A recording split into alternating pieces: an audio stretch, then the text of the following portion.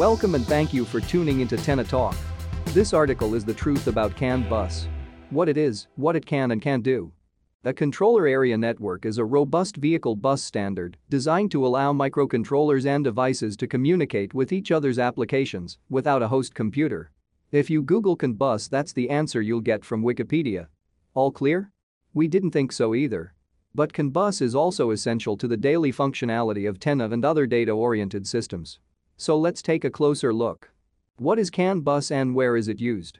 Some people compare CAN bus to the nervous system of a vehicle. Just like the human nervous system connects and relays messages between the various organ systems, the controller area network or CAN bus connects and relays messages between the various electrical systems in a vehicle. Modern vehicles operate with electronic control units, ECUs. The largest of these is the Engine Control Module, ECM, but others include ECUs for transmission, safety, and entertainment.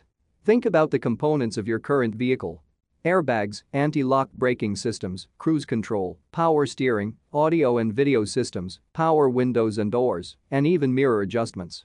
Remember cranking up car windows by hand? An ECU replaced that. These various ECUs are mainly independent of each other, but the safe operation of a vehicle depends on them being able to communicate with each other. If your anti-lock brakes go out and the rest of the vehicle systems are oblivious, you won't get the warnings necessary to get the vehicle off the road and in for repairs. Similar to the way your body's nervous system relays pain or other symptoms to alert you that something is wrong, CAN bus allows these independent systems to send and receive feedback from sensors that alert drivers to potential problems. The result is vehicles and industrial machinery that can be diagnosed, maintained, modified, and sometimes repaired by software alone. How does CAN bus work? CAN bus can be used for sending messages to the various modules in the vehicle, reading data back from those modules, and facilitating many common operations like unlocking doors and displaying speed on the speedometer.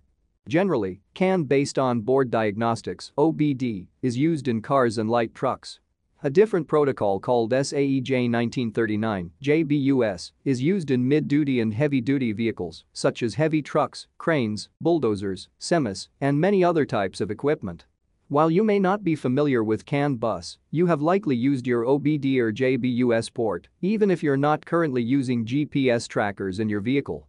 These ports are also used to interpret diagnostic trouble codes (DTC) when your check engine light is activated. In the case of an OBD system, there is an associated PID, parameter identifier, for every piece of data being made available. For example, PID 13 supplies the vehicle's wheel-based speed as a single byte, representing 0 to 255 kph. This value is what appears on the speedometer and is used by asset trackers for many purposes such as detecting hard driving events by calculating the acceleration-deceleration of the vehicle from speed changes over time. How does CAN bus work with Tenna? The Tenna OBD tracker reads these PIDs and their metadata and reports this information to Tenna's backend over the cellular network. In other words, every piece of data you receive through Tenna about the operations of a piece of equipment or a vehicle comes from individual systems within your asset communicating through CAN bus. In the JBUS world, PIDs are referred to as SPNs, suspect parameter numbers. Typically, these SPNs provide detail on fuel usage, RPM, and other variables. As with OBD systems, this data is reported to Tenna's backend over the cellular network. It's not uncommon for there to be broad claims about the type of data that can be gathered through CAN bus, but it's important to remember that data access is limited to the capabilities of both the tracker and the proprietary CAN bus system of a particular asset. Different trackers have different configurations and can access different data through CAN bus.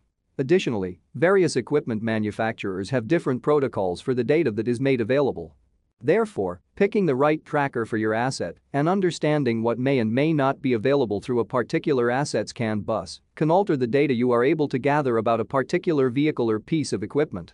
What information can you get through CAN bus? Commonly available parameters typically include RPM, throttle position, wheel-based vehicle speed, engine hours, diagnostic trouble codes (DTCs), malfunction indicator lamp (MIL) status, fuel level, coolant level, coolant temperature, engine oil temperature, mass airflow (MAF), manifold air pressure (MAP), fuel flow rate, These parameters can generally be counted on to be available to code readers, data loggers, and asset trackers. What information can you not get through CAN bus? In general, CAN bus cannot access certain parameters that are manufacturer-specific, such as fuel consumption, power takeoff, seatbelt status, proprietary bus data. Additionally, the use of CAN bus interface as a primary power source is severely limited. Fuel consumption. JBUS options for determining fuel consumption include engine trip fuel or trip fuel, gaseous.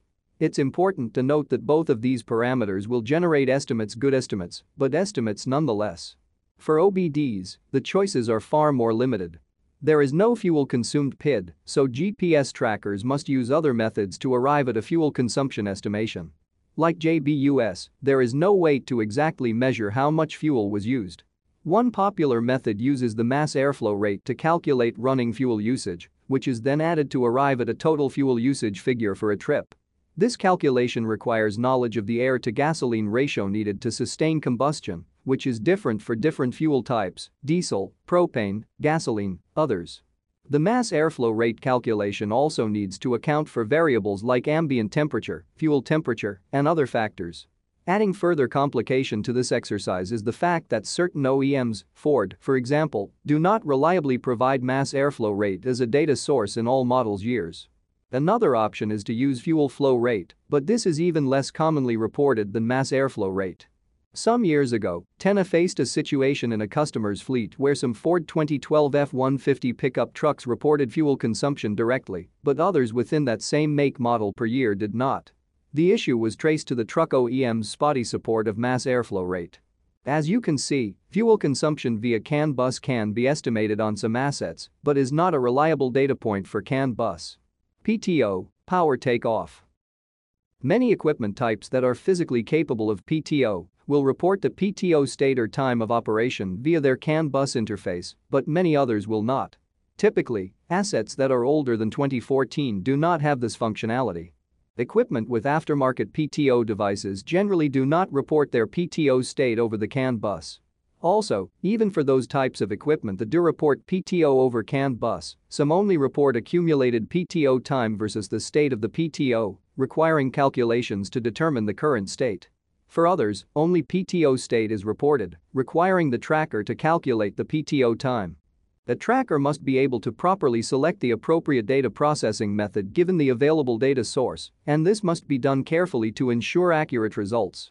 Like fuel consumption, PTO is therefore not a reliable data point for CAN bus. Seatbelt state.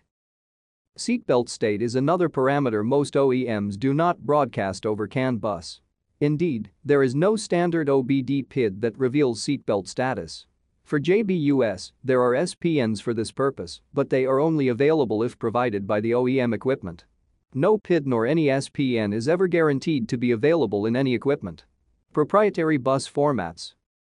Some vehicle equipment OEMs, such as Liebherr, John Deere, Komatsu, and others, employ a proprietary variation of CAN bus that issues codes that are not compliant with the general JBUS SPNs.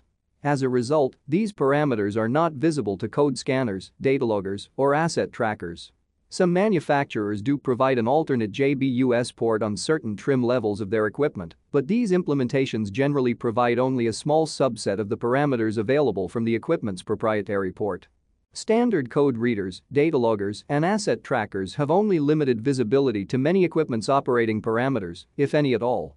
Picking the right tracker for the right asset is key to making the most of your equipment's CAN bus protocols. Tenna's team can help you choose the right combination for your operations. Take a look at our options and book a demo to find the right fit for you.